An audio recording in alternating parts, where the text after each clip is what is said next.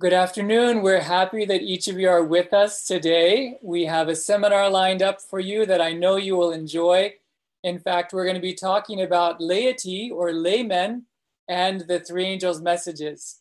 And we have a presenter with us that has a lot of experience in supporting ministries. And right now he is the IT manager at Heritage Academy, Charles Sarr, somebody that I've known for many years, and we share some common interests in music and many other things. And we're delighted to have him here today. Thank you for being with us. We look forward to your presentation, and I just want to welcome you.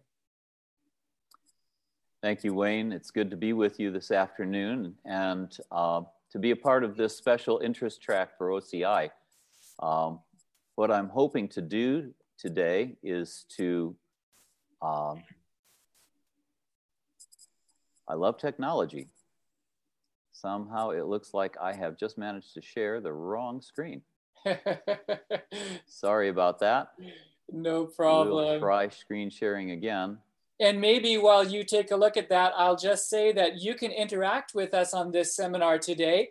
And you'll notice on the right-hand side, there's two things there. There's the chat window, and there's also a poll link that you can click on right beside each other. And we're going to be using both of them this afternoon. So feel free to enter any questions in the chat box, or comments as well are welcome.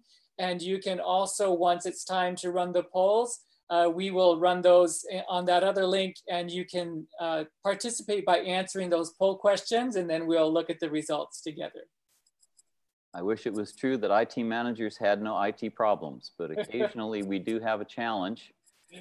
Today, I'm going to try and share with you three threads of thought, and hopefully by the time we get done with this, we'll be able to tie those three threads together to some benefit for all of us.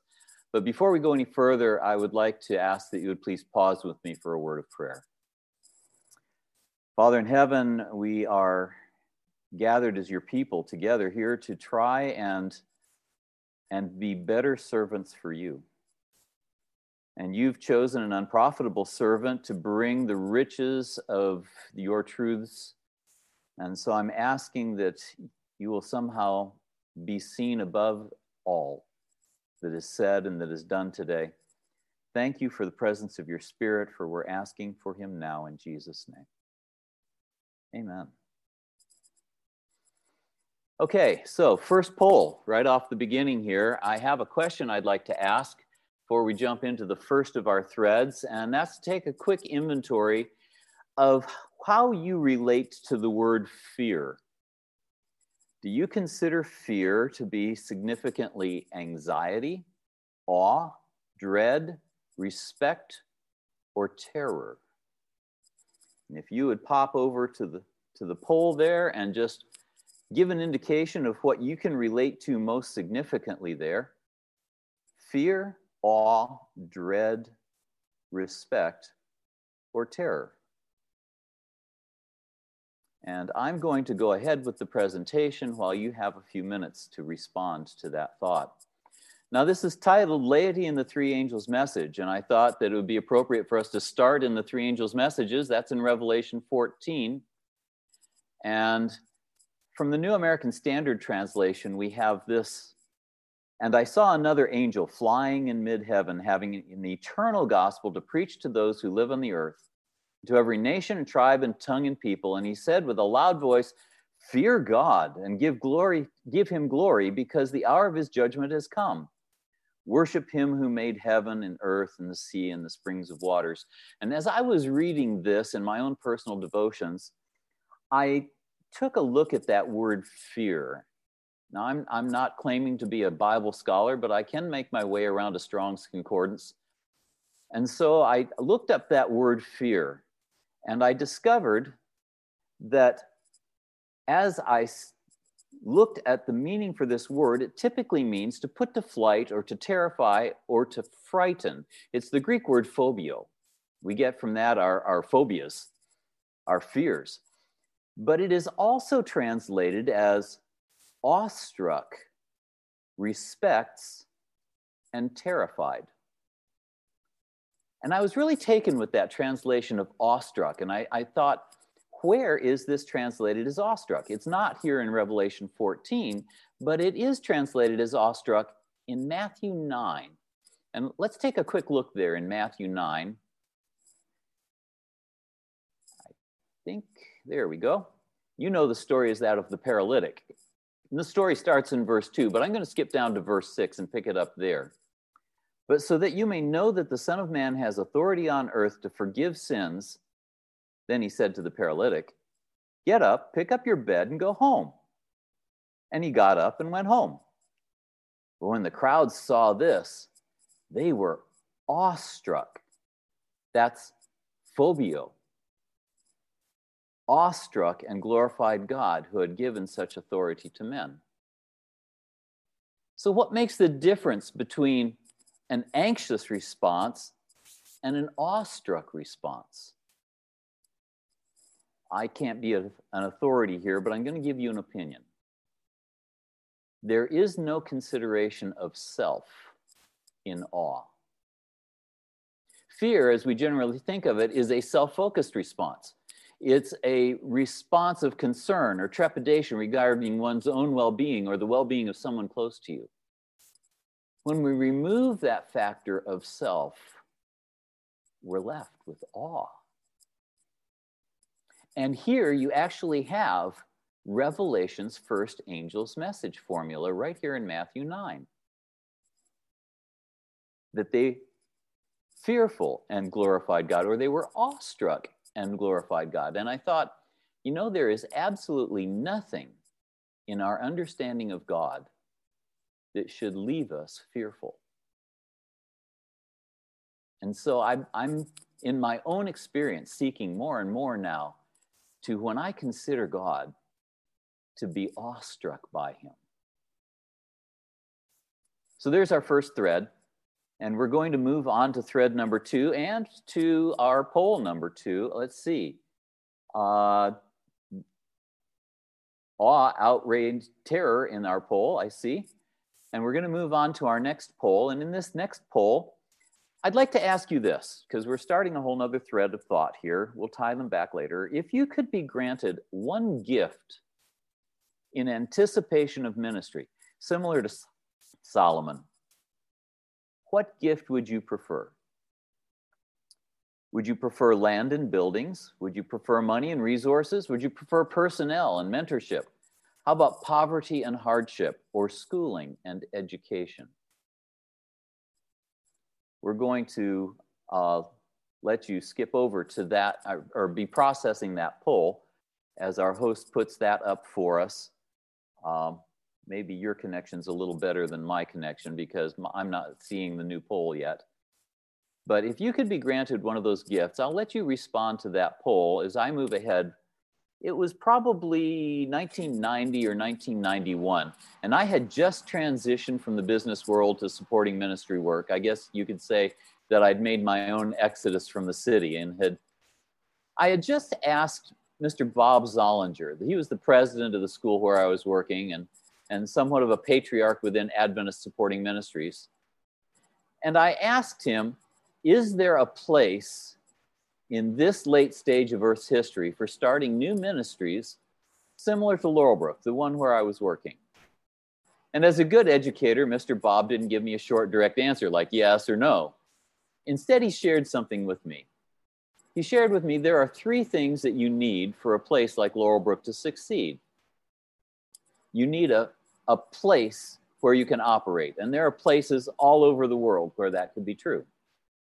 You need a viable industry or source of cash flow that is suitable to that location. And that is true in just about any of those locations. And then you need dedicated people committed to what you're trying to do. He paused for a moment and he added, the first 2 are relatively easy. So what is that best preparation for ministry? I don't think you'd be attending this seminar if you weren't in some degree interested in that question. And I'd like to share with you a passage that I found in the Ministry of Healing. And I'm going to apologize in advance because I'm going to be reading a little bit of context, a couple of paragraphs here. I promise not to do that often. Jesus came to this earth to accomplish the greatest work ever accomplished among men. What were the conditions chosen by the infinite Father for his Son? A secluded home in the Galilean hills, a household sustained by honest, self-respecting labor, a life of simplicity, daily conflict with difficulty and hardship, self-sacrifice, economy, patient, gladsome service, the hour of study at his mother's side with the open scroll of Scripture, quiet of dawn or twilight in the green valley, the holy ministries of nature, the study of creation and providence, and the soul's communion with God. These were the conditions and opportunities of the early life of Jesus. So it is with the great majority of the best and noblest men of all ages. Read the story of Abraham, Jacob, Joseph, Moses, David, Elisha. Study the lives of men of later times who have most worthily filled positions of trust and responsibility, the men whose influence has been most effective for the world's uplifting. How many of these were reared in country homes? They knew little of luxury. They did not spend their youth in amusement. They were forced to struggle with poverty and hardship. They early learned to work, and their active life in the open air gave vigor and elasticity to all of their faculties. Forced to depend upon their own resources, they learned to combat difficulties and to surmount obstacles, and they gained courage and perseverance. They learned the lessons of self-reliance and self-control.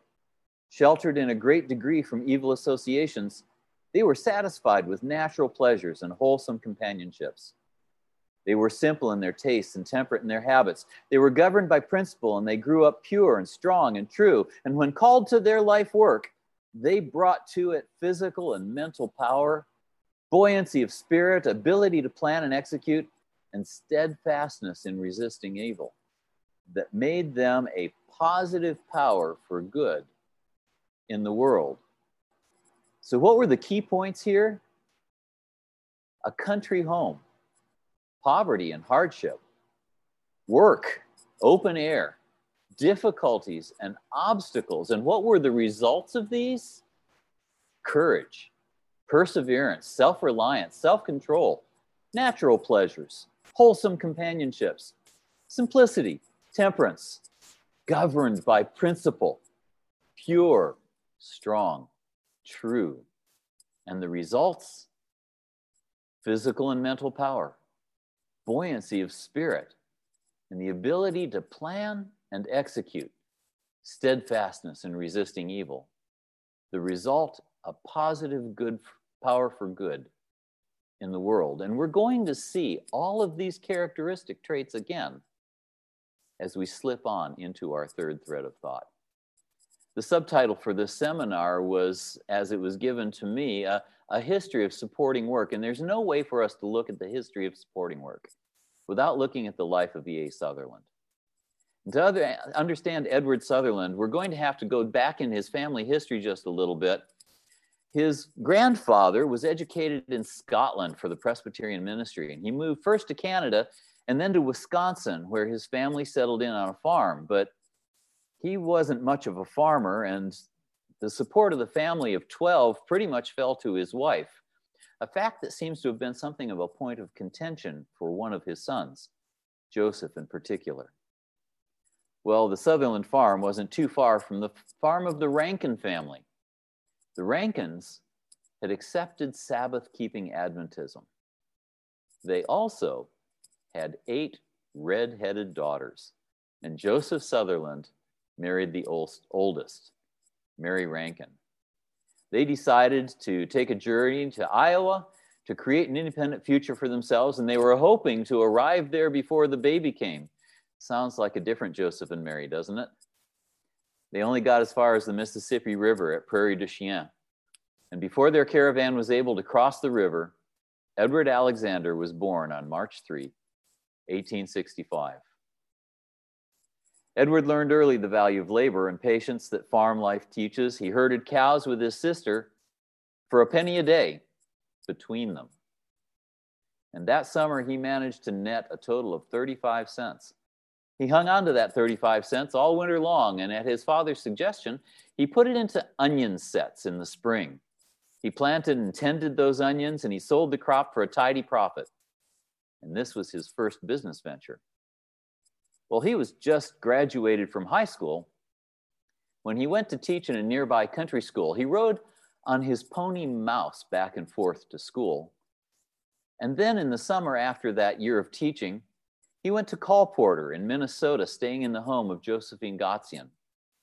Mrs. Gotzian had been a patient at Battle Creek, where she had accepted the Adventist faith, and she was recently widowed and quite well-to-do. And she was also very frugal.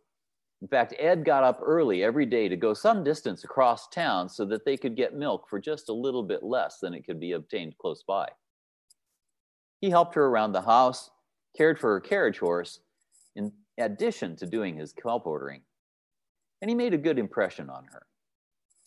He wouldn't be able to know at this point how this unusual friendship would affect his future. And Mrs. Gotzian became a close friend of Ellen White and a significant source of capital for many ministry endeavors. Well, that summer, Edward discovered that John Harvey Kellogg was recruiting young men for a pre-medical course to be taught at Battle Creek. And he determined he was going to join that program, even though he was met with quite a bit of resistance from his family, particularly his father, who saw absolutely no need for him to get any further education. Well, Edward sold his pony Mouse. That gave him the funds to be able to go to Battle Creek, and he arrived only to find out that the program he'd signed up for had been canceled due to lack of students. Only one other individual had responded.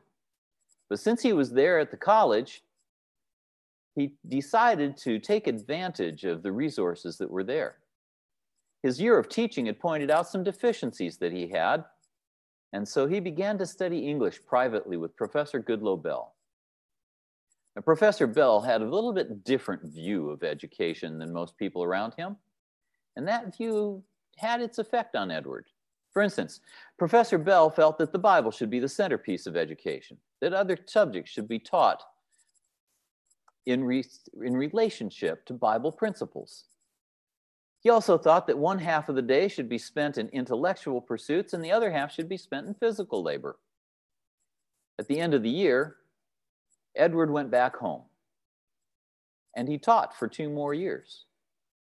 Now, in spite of his family's disapproval of his pursuit of college, Edward was determined to help his father on the farm.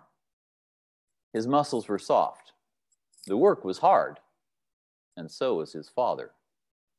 His father, against the protests of his mother and the other farmhands, asked Edward to be the straw monkey. Now, if you're not used to putting up a harvest, you may not be familiar with that, but it's considered the hardest job in the harvest. Well, Edward sang and prayed his way through that harvest season, and he did it without complaint. And when the season was over, his father commented, "Well, I guess you have got the right stuff. You can go on to school if you'd like." So Edward is going to be able to get back to school, but we want to take a quick break here for the third of our polls. Which of the ministry of healing traits do you think might have been most influential in Edward's development up to this point? You think it's the country home, the poverty and the hardship, the hard work, maybe the open air? How about the difficulties and the obstacles?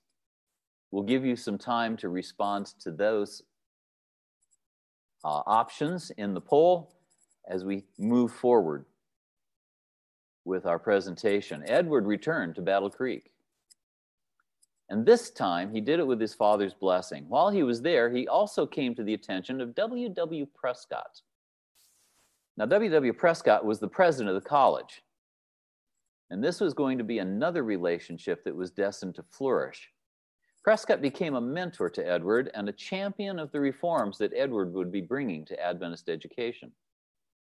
At the beginning of his junior year, 1888, he befriended a new arrival at the college. His name was Percy McGann. He was from Ireland. Percy had been invited to live for a time with Ellen White. And Percy and Edward began to spend considerable time that year at the home of Mother White, as they came to call her. Percy was 19. Edward was 23. And at this point in time, Ellen was now widowed and about 61. It was no accident that placed Edward and Percy and Mother White together that fall of 1888. You might recall that this is also the time that Jones and Wagner were sharing their renewed emphasis on righteousness by faith. Mother White referred to the teaching as the third angel's message in verity. Percy attended the meetings, but Edward did not. Though younger than Edward, Percy taught Edward many things.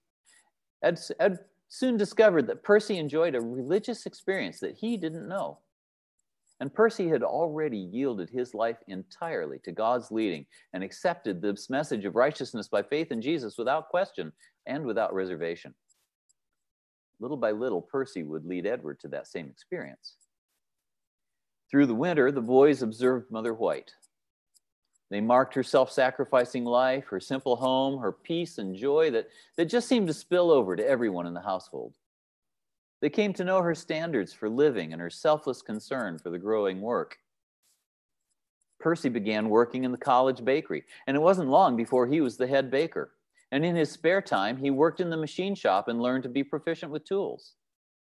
In Ed's spare time, he played football and baseball. One day, Ed took a hold of Percy's arm and said, "We need another man on our baseball team, a man with this kind of muscle." "Not interested." "But why?" Percy responded, "I can't regard any activity as recreation suitable to me, unless it confers benefit on somebody else." Well, Edward pondered his friend's response and his example for some time, coming eventually to believe, as his friend did, about true recreation. During Edward's senior year at Battle Creek, Percy, at Mother White's recommendation, was engaged in a round-the-world trip as the secretary and traveling companion of Elder S.N. Haskell. He was moving around the world looking for strategic locations in which to place mission stations. Elder Haskell was also a devout Christian and a staunch advocate of the spirit of prophecy given to Mother White.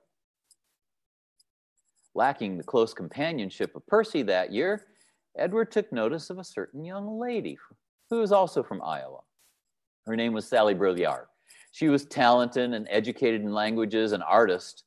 She had a sterling character, and they both wanted to teach. Although the rules of the college restricted association between men and women students, before graduation, the faculty gave their permission for the couple to pursue a relationship, and they were married toward the end of the summer after graduation. They had accepted a position at the Minneapolis Academy, where Edward would be the principal of about 100 students, many of them as old as themselves. And this couple grew to be a powerful education team. On his return to Battle Creek, Percy, now 21, was asked to interrupt his studies to fill an urgent need for a history teacher. Well, he studied well beyond the requirements of his history course, particularly studying Mother White's counsel on education reform. By the time he'd finished teaching his first year, he was committed to several of the basic principles of reform that would champion for the rest of his life. It would also appear that there had been a significant change in Edward's father toward education. In Edward's senior year, his father moved the entire family to Battle Creek. 2 years later, when Union College was being organized, Joseph Sutherland accepted the position of business manager at the new institution and allowed his daughter to enroll. Edward and Sally were also invited to work at the new school in Nebraska, and so they packed up their things and they moved to Union College. Barely having arrived and only partially unpacked, they turned around and headed with Percy to Harbor Springs, Michigan, for a teachers' convention that was being held there.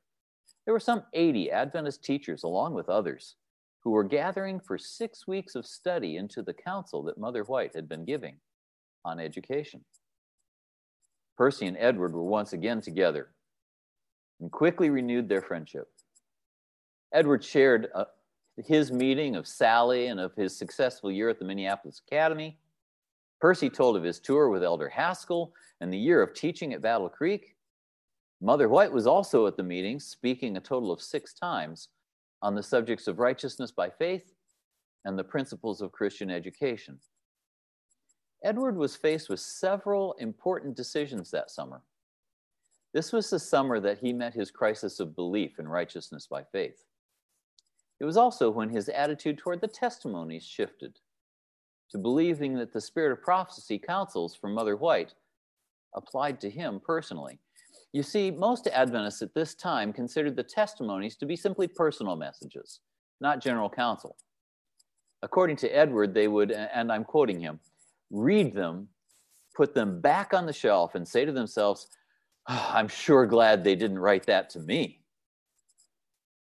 Well, Edward later recalled, "There came to me an acid test. Do you believe in righteousness by faith? Are you forgiven because Christ's offer has been accepted? Or do you seek to attain righteousness by your own works?" Edward finally accepted the messages as having a general application. And it was a conviction that he held great import for the rest of his life. The boys learned to value the marvelous gift to the remnant church that God had bestowed on this gentle woman. The conviction that the revelations came directly from God struck deep in their hearts and shaped all of their future actions. Edward saw Christian education in an entirely new light, including a new understanding of Mother White's counsels on practical education. And Percy talked him out of his lingering desire to become a doctor, pursuing instead teaching as a life work. Edward confided in Percy during this time that he'd like to move south, to establish a work as Mother White had been encouraging people to do. And Percy, with his typical wisdom beyond his years, responded, "If we're willing, I think God will open the way for us to work where he needs us most." Well, where he needs us most was not long in revealing itself. Before the end of the conference, Edward announced to Sally that they'd been asked to go to Battle Creek to teach. He to teach history and she to teach art. They went back to Union College, repacked their things, and moved to Battle Creek. Just before classes were to start, the president informed Edward that he would not be teaching history, but rather would be teaching Old Testament Bible. Well, Edward thought that Genesis would be a good place to start in the Old Testament, and it wasn't very far into that book before he and his students were discussing God's original plan for diet. Soon the students were petitioning for a vegetarian option in the cafeteria, and within 2 years, the campus had gone vegetarian. Edward's stand on this topic brought him to the attention of General Conference leadership. After only 1 year at Battle Creek, Ed was asked to be the principal at a new college in Walla Walla, Washington. The president of the college lived in Michigan. So for practical purposes, it was up to Edward to get the school ready for operation that first year. In his first 5 months, he needed to attend camp meeting, create a curriculum for the college, produce a catalog, find and hire qualified teachers, recruit students, and oversee the construction workers who were building the school building. But on opening day, December 7, 1892, there were 91 students and 10 teachers ready to start school. By the end of the school year, enrollment was over 160. And by way of comparison, the University of Washington that year, which had been in operation for 30 years now, had an enrollment of only 42 students. Things were a bit rough. The building was not finished when school opened. Construction progressed only as funds were available. Edward was serious about avoiding debt. The only heat in the building was from 2 stoves. One was a potbelly stove in the chapel. The other was a borrowed range in the kitchen.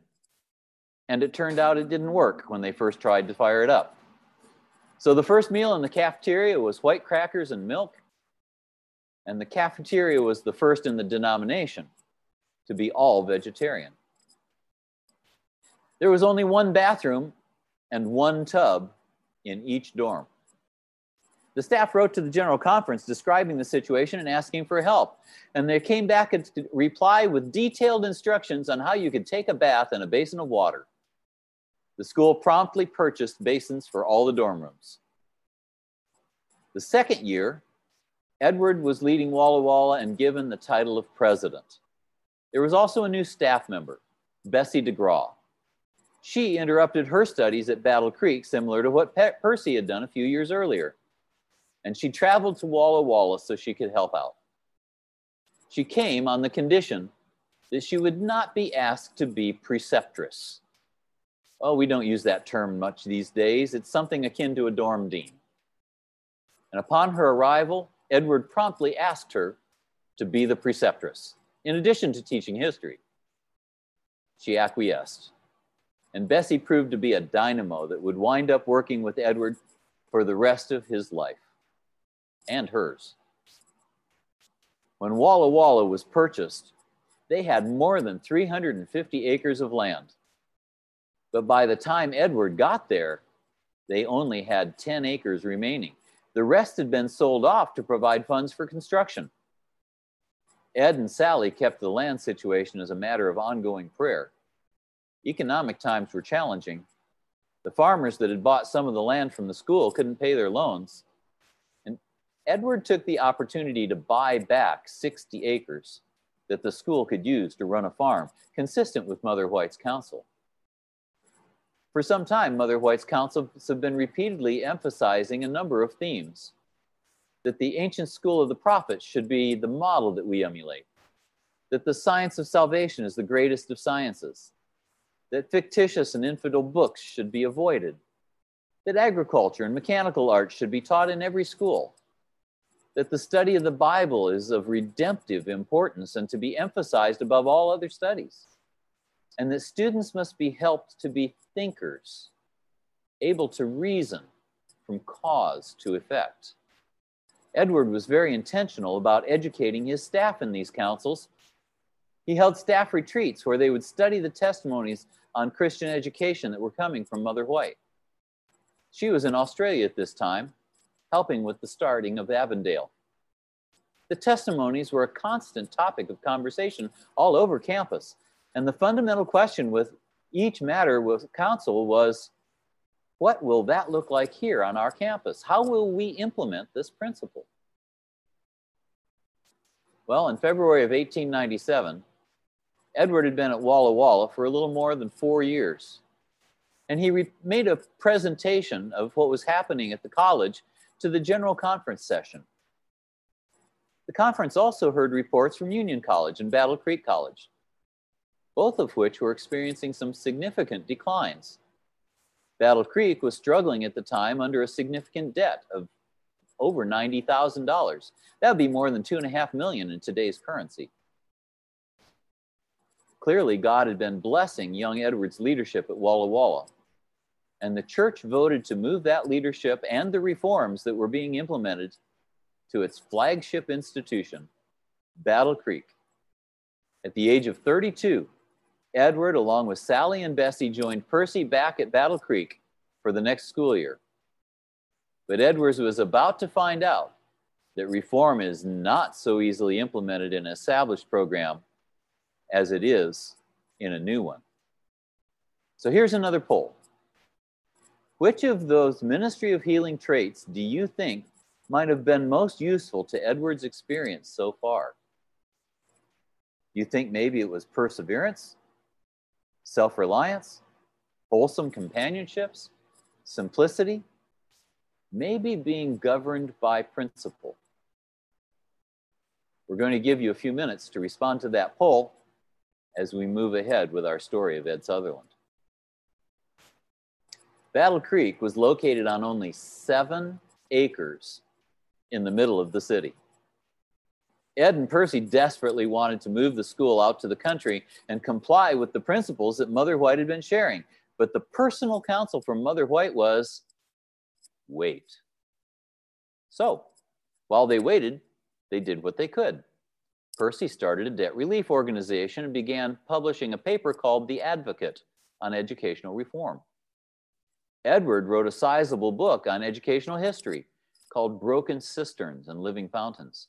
And as a result, the teachers came firmly behind the concept of discontinuing degrees. Edward and Percy plowed up the tennis court and the baseball field for garden space. Not too long after that, someone donated the money for an 80-acre farm. Of course, the farm was a ways away from the college, but at least some students would be able to work there and earn their way, at least part of it. And the food that was produced on the 30 acres of orchards and 50 acres of farmland and gardens helped in the operation of the school. There was a great deal of opposition among students, but there was also a great deal of support. In fact, a revival swept through the campus. There were some notable people also who stood firmly with Edward and Percy on the side of reform. Among them, Dr. John Harvey Kellogg, director of the sanitarium, and the chairman of the board, Alonzo T. Jones. This would prove to be encouraging for now, but problematic in the years to come, as we're going to see. Well, Edward was also receiving strong support and counsel from W.W. Prescott, his mentor for over a decade, and the former president of Battle Creek, who had turned into the General Conference educational secretary. Prescott had organized the Harbor Springs meeting, and he was firmly behind the educational reforms and the counsels of Mother White. Edward was also getting letters from several churches requesting teachers for their children. Mother White was penning that a school should be established anywhere there were no more than 6 children. And that fall, Battle Creek had started a normal program. That's a program for training teachers. But the requests couldn't wait. Edward went to the chapel meeting with the students with the 3 letters of request and asked if there might be someone willing to interrupt their studies to meet the needs of these families. Nobody responded. So the second day, he made the same inquiry. And first one, and then 2 more young ladies stood up. By Christmas, there were 7 schools in operation with students volunteering to interrupt their studies. By March, there were 13. And during the next school year, 57 schools were organized. By the fall of 2000, 2 years later, almost 150 schools were in operation. Edward and Percy were actively working on the college debt that they had inherited from prior administrations. In the spring of 1900, Mother White dedicated the royalties of Christ's Object Lessons to the relief of the schools, and $57,000 worth were sold in the first year in America. The Battle Creek students had also raised $6,000 the year before towards debt retirement. Ed and Percy began to make secret trips into the country to locate a farm where they could move the school. They found 3 farms adjacent to one another for sale, totaling 274 acres. Mother White at this time was making plans to retire in Australia. But messages were still coming to America from her inspired pen, and for the moment, the counsel to her boys regarding a move was still wait. But then, Mother White unexpectedly announced her return to America from Australia. She determined that she was going to be there in time for the February 1901 General Conference, in part because God had revealed to her some things about problems that needed to be firmly met. She spoke to the General Conference on several subjects. Among them was the relocation of the school. And after her comments on that subject, the General Conference Committee met and voted to purchase some rural property to which they could move the college. Mother White approved of the description of the farms that had been found. The next school year, the campus was not ready, so they started school in Berrien Springs, Michigan. They started with a new name. It was Emmanuel Missionary College, and since there were no significant buildings on campus, they used the space that they could find, which in this case was the courthouse and jail that had recently been vacated since the county seat had moved to St. Joe. They were building several small buildings on the new property. You might think of these as small cottages. They became married student housing. They were something like efficiencies, very efficient, since they had no electricity and no source of heat. After all, these were the conditions that the students were going to find when they went into mission service. Percy's wife, Ida, gave her inheritance to help start the construction on campus. And as at Walla Walla, the buildings were only built as the funds were available. So Ed has successfully overseen the transfer of the school to a new campus. Which of these ministry of healing traits has particularly resonated with you as you've seen them in Edward's experience?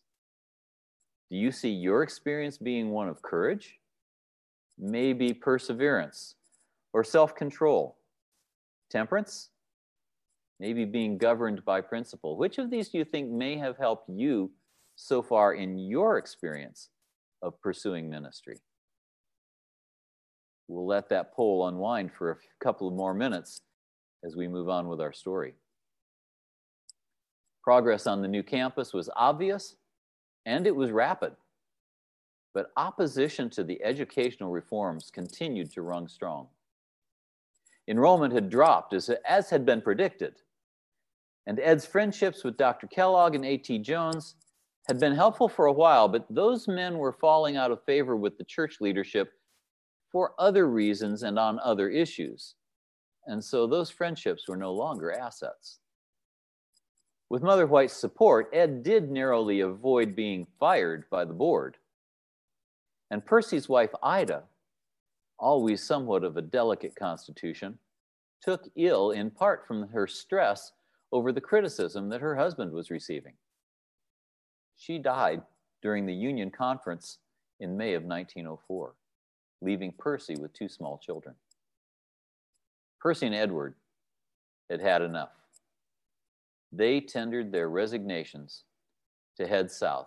And before school was out, Ed was meeting with Mother White on Edson White's paddle wheel floating evangelistic center called the Morning Star. They started upriver to pick up Percy, but they had mechanical problems along the way. Ed recognized the place as Neely's Bend near Larkin Springs. Mother White wished to see a farm that was nearby. Ed had already seen it, and he wasn't interested in it, but he agreed to accompany Mother White. The place looked worse than he'd remembered, but Mother White seemed enamored with it. It looks like a place I've seen in visions, he said. Ed's heart sank. No sooner had they picked up Percy than Mother White called Ed and Percy to her cabin. Well, Brother McGann, I saw your farm today, and I walked all around it, and I'm convinced that God wants you and Ed Sutherland to have that place. It's the kind of place that's been shown to me in vision. What do you think of it? I think of it as little as I can. It's all run down, and we don't have the money. Well, I'm sorry, because it seems to me that the Lord intends that you shall have that place. A few days later, Ed and Percy returned to the farm. Ed shared with Percy, I wish there was some honorable and Christian way to get out of this whole thing without showing a lack of faith in the testimonies from the Lord's messenger. And they wrestled with this decision for the rest of the day. Before the day was over, Percy summed it up. Ed, we're in it voluntarily. And Mrs. White is with us. God is leading us, and he will show us the way. They shared their decision with Mother White. She showed great pleasure. I'll do anything I can to help you. Tell your story to the people. They will help. I'll recommend your work, and I'll come on your board if you wish. Now, this last statement bore great significance. It was the only board that she ever served on, and she served on it until the year before she died. Well, Ed headed north to consult with his Aunt Nell Drillard, his mother's sister, and a fiery redhead known by most as Mother D. Most importantly, she was a keen businesswoman. She thought this idea was harebrained. But noting his determination to follow Mother White's counsel, she agreed to accompany Ed back to Nashville by train. A welcoming party met them at the station that included Mother White. When they heard that the price had been raised $1,000, Mother D said, I'm glad we're not going to take it. And Mother White replied, Glad? Glad? You think I'd let the devil beat me out of the place for $1,000? Pay the $1,000. It's cheap enough. She then turned to Mother D, and she said, Nell, you think that you are almost old enough to retire. But if you will cast in your lot with this work, if you'll look after these boys, guide them and support them in what the Lord wants them to do, then the Lord will renew your youth and you will do more in the future than you have ever done in the past. Immediately, McGann, Sutherland, and Mother Dee drove the 9 miles out to the Ferguson farm to meet with Miss Sally and her husband. The documents needed to be signed in front of a notary, so they took Miss Sally and her husband the 9 miles back into Nashville, where Miss Sally waffled on the decision. She couldn't decide whether she should assign the agreement or not. She finally grabbed a pen and signed, and McGann handed her the down payment check, and the boys took the papers and left quickly. Mother White later said, "You boys will never know how many angels it took to help you get that." Well, the Fergusons didn't vacate the property immediately. People had to stay wherever they could. The servants' quarters above the carriage house were called Probation Hall. If you could endure its rigors, you could handle anything Madison had to offer. And until the Fergusons left, the downstairs housed servants and mules and horses and some smoked hams, along with rats and flies and fleas and vermin. Well, the place was cleaned up, and eventually all the pioneers took their turn in that upstairs bedroom apartment, as did many of the incoming students later on. The faculty voted themselves a stipend of $13 a month. That would be roughly $300 a month in today's currency. 10 years later, they'd go on record to say that they were richly blessed to still be getting their $13 a month. And that in spite of the fact that the effective buying power had shrunk by almost 20%. Well, the first year at Madison, they had plenty of corn, and they had some cows, and they had brought some canned fruit with them from EMC. In addition to the staple of cornbread and buttermilk, they had milk toast, chunks of toasted bread, and a bath of skimmed milk. For variety, someone introduced brewis to the diet. Now, brewis was a delicacy. It consisted of smaller pieces of toast in skim milk. And when the diet seemed monotonous, Ed would remind everyone that the children of Israel ate manna for 40 years. Part of every day was spent in study, part of it in practical activities. The goal was to produce students that were literate and could grow their own food, build their own buildings, and deal with the daily challenges of farm and school and church. And then they could go start their own schools. And many did within the first few years of operation. In 1908, smallpox came to Madison. Dr. Lillian was Percy's new companion, and she reported the situation to the authorities, and the campus was quarantined, a situation we can well relate to in this era of SARS-CoV-2 and COVID-19. The death rate from smallpox at that time typically hovered around 30%. 8 cases were treated by Mother Dee and her nurse helpers without the loss of any. And the Nashville medical community took note of the quality of care that was given, the simple remedies that were used, and the results. And the sanitarium work began to grow rapidly. Following the pattern of what had been done in Michigan, by 1909, Madison had sent scores of students out into the American South to propagate education and health outreach that had been started on the Madison campus. It was decided to invite those representatives from each of what they were calling units to come back to Madison and share what was going on in their corner of God's work. And the gathering was such a success that they decided to continue the practice every year. By 1910, they'd survived the worst of the growth pains, and things were beginning to stabilize a little bit. Ed decided he was going back to school to get a medical degree, the one he'd always wanted. And at the last minute, Percy decided to join him. No sooner had they graduated than the fledgling College of Medical Evangelists, which is now known as Loma Linda University, was calling for Percy's support.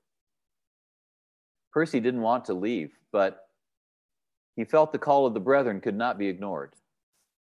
He left the school that he dearly loved, never to return for more than a short visit. In grief, Ed said of Percy's decision, "This is like tearing apart bone and marrow." But putting the best face on it that they could, the Madison family said, "We're establishing an outpost in California by sending the McGann family." They indeed invested deeply in the College of Medical Evangelists. You remember that Ed Sutherland met Josephine Gotzian when he lived in her home canvassing before college? Well, after spending some time in California helping Ellen White get the medical work off the ground there, including helping to fund the original purchase of the Paradise Valley Sanitarium, she moved to Madison and made Madison her home.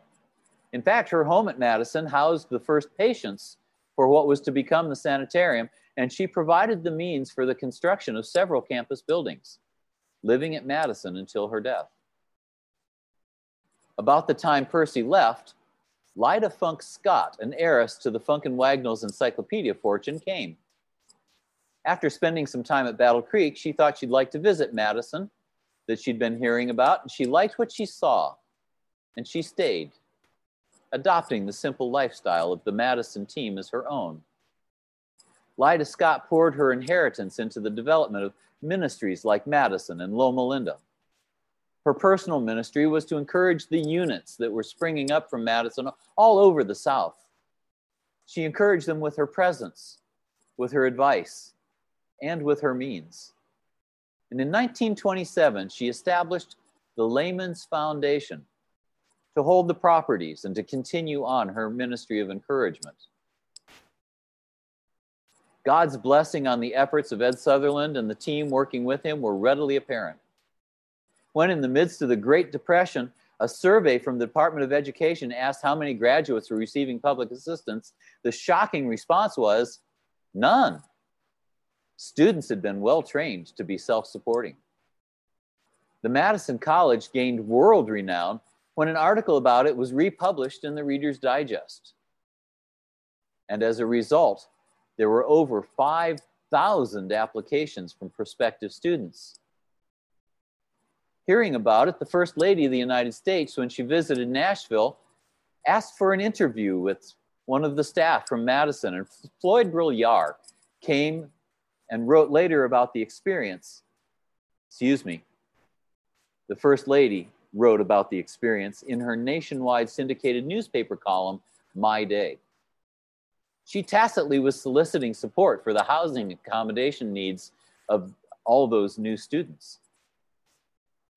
And while most blessings were systematic, you could see they were the results of a lot of hard work, there were also those miraculous events. Like during the severe drought of 1943. In response to sincere, unified, persistent prayer, God saw fit to send rain that only fell on Neely's Bend. It was a couple of more weeks before the surrounding areas saw any rain. The Layman Foundation that had been created by Lida Funk Scott, was primarily functioning as a holding company. And so in order to provide a better support structure for the educational units, it in turn launched an educational association to continue much of the work of supporting the educational units that Lida Scott had begun. ISEI's mission is to encourage its member schools and others to continue to operate on those principles that Ed Sutherland had learned through his many and varied experiences. Madison was established to train young people in their relationship to God, their intellectual potential, and in practical skills for service for others, so that they could in turn go and start similar schools, clinics, and institutions, spreading the gospel wherever they planted them. And several of those units still exist today. Many of them exist within the organized church, and others continue the self-supporting model, relieving the organized work of the financial responsibility while moving the mission of the church forward in the training of workers. Many of these units are now members of the ISEI Education Association, which continues to grow both domestically and internationally. And you might also remember that by 1909, Madison had sent scores of students into the South, propagating that education and health outreach that had begun on the Madison campus. it was decided to invite those representatives back to Madison and share what was going on in their corner of God's work. It was such a success, as we said, that they resolved to continue it every year. And this picture is from 1928. Ed is in the center with his arms crossed, and Josephine Gotzian is seated in the middle. Well, the units are still getting together. By 1947, there was such an significant self-supporting work that a more formal communication channel between the lay ministries and the organized church was needed. And with the help of Ed Sutherland, ASI was born. In the 1980s, the organization was opened up to professional individuals in addition to organizational members. And ASI continues to get together every year, reporting how God has been leading and blessing in all of the units. Even COVID couldn't keep us apart this year as we mark our first virtual conference. Members and action reports have been going on for more than 110 years. And many of you astute attendees might have noticed that this particular seminar track is the OCI track. And we haven't mentioned OCI yet. Well, since 1983, Outpost Centers International has also been taking up much of the work of Lyda Scott's work of encouraging the units, particularly administratively, as they facilitate the growth of the self-supporting work, especially the work of rural-based, urban-focused ministries, outposts. OCI helps those organizations to network, to develop existing projects, and to train and strengthen leaders of new ones. And so now I'm going to try and tie up a little bit of the thoughts that we've had. From one of Mother White's letters, you will become abler and more efficient by every encounter with difficulties and every blast of adversity, for those are God's chosen instruments, his methods of discipline and his own appointed conditions of success and victory. Now I'm going to have to admit to you, that wouldn't be my chosen instrument, but they are God's chosen instruments. And Ed and Percy certainly had had their difficulty and adversity, but look at the legacy that they've left behind. I believe that Ed and Percy learned to look to God and allowed the Holy Spirit to significantly remove self from consideration that left them with awe. An awe from which they sought to do nothing to give glory to God. And God was able to use that commitment. Indeed, the world took notice when these men who had been awestruck by God allowed his Spirit to render selfless service through them in their fields of service, first Madison and also Loma Linda. And when we look to God and allow the Holy Spirit to remove self from consideration, we will be left with nothing but awe. And God will be able to use that resulting commitment as he did with Abraham and with Joseph, with Moses and with David, with Elijah, with Daniel, with Ed and with Percy, to minister to fallen humanity and to preserve a knowledge of salvation in the earth. The world will take notice again as those who have been awestruck by God allow his Spirit to render selfless service through them in any circumstance and in every field of service. May God grant to us to have that kind of awestruck experience with him. I'd like to take a moment and close the presentation proper with prayer, and then I've been asked to keep the session open for any questions that you might have. Would you pray with me? Father in heaven, we thank you for the stories of great men. We find so many of them in your inspired word. But great men didn't stop functioning at the guidance of your Spirit in biblical times. And we thank you for the story of Ed Sutherland and Percy McGann and the team that worked with them to move supporting ministry work forward so rapidly and so effectively. And we're asking that you would help us to have the same kind of vision that they had, that when we see you, we will be awestruck. And being immersed in that awe, that we will be instruments in your Spirit's hands to move your work forward to your soon coming. So thank you for hearing the desire that you've placed in us. We're asking this favor in the name of Jesus. Amen. Okay. Well, thank you so much. We really appreciate the presentation. I'm always so encouraged to see the way that our pioneers were faithful and the work that God could do through them. And I was very blessed by your presentation. Thank you. A pleasure to be here with you. Thank you so much for the opportunity. And unfortunately, there was a little bit of a technical issue in that I saw the question, well, I saw some comments on the screen, and then when I refreshed my page, I could no longer see them. So I don't think any questions were submitted. If there are any, feel free to type those in again. I do believe the polls worked, thankfully, so that's good. And the presentation worked perfectly fine. So we're very happy that we were able to join you. And so I'll just glance again and see if there's any other questions that came in.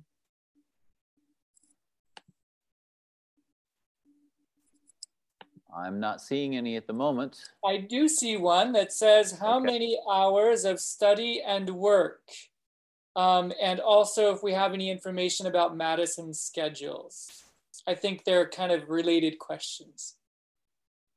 In my research, the day was roughly split so that approximately half of the time would be spent in study and approximately half of the time in practical labor. The practical labor served a number of purposes. It served the purpose of making practical men and women of the students. It also served the purpose of developing the campus at a significantly reduced labor cost, while at the same time providing the students an opportunity to be able to pay their educational expenses. We don't have a firm or clear statement of the number of hours that an individual spent in each area that I know of. It might be possible to go into some time records that we have archived at the Layman Foundation. I have not done that kind of historical work. But what we have been told from the pen of Mother White is that education should be well-rounded. And well-rounded might vary from person to person. Someone who's been spending a significant time in academic pursuit might need to spend more time in practical activities, whereas someone who's been spending most of their lifetime in practical pursuits might need extra time in academics to round out their education. In general, the time was about split, as I understand it from my research. Thank you so much for answering that question. I think that it is so important to have a balance there. And even once we're in the work, you know, when we're working, sometimes we might find ourselves doing more brain work. It's important to take some time to do practical work as well. So I think that's excellent advice that we've been given. Appreciate you sharing that. There's no more questions for now. I'm glad that we were able to answer that one. Well, thank you again for the opportunity to share with you. It's not very often that I get to close a meeting early. My wife calls me the amplified version, and I tend to run over. But it's been a pleasure to share with you some of the research that I've done on Ed Sutherland, and I hope you've been as much inspired by his life as I have been. It was very well presented. We really appreciate it. The accents were an extra touch that made it very interesting, as well as your graphics. So we thank you so much for presenting, and I trust that each person was blessed and most of all inspired for serving, as did Ed Sutherland and the people that worked with him. This media was produced by Audioverse for ASI, Adventist Layman's Services and Industries. If you would like to learn more about ASI, please visit www.asi.org. www.asiministries.org. Or if you would like to listen to more free online sermons, please visit www.audioverse.org.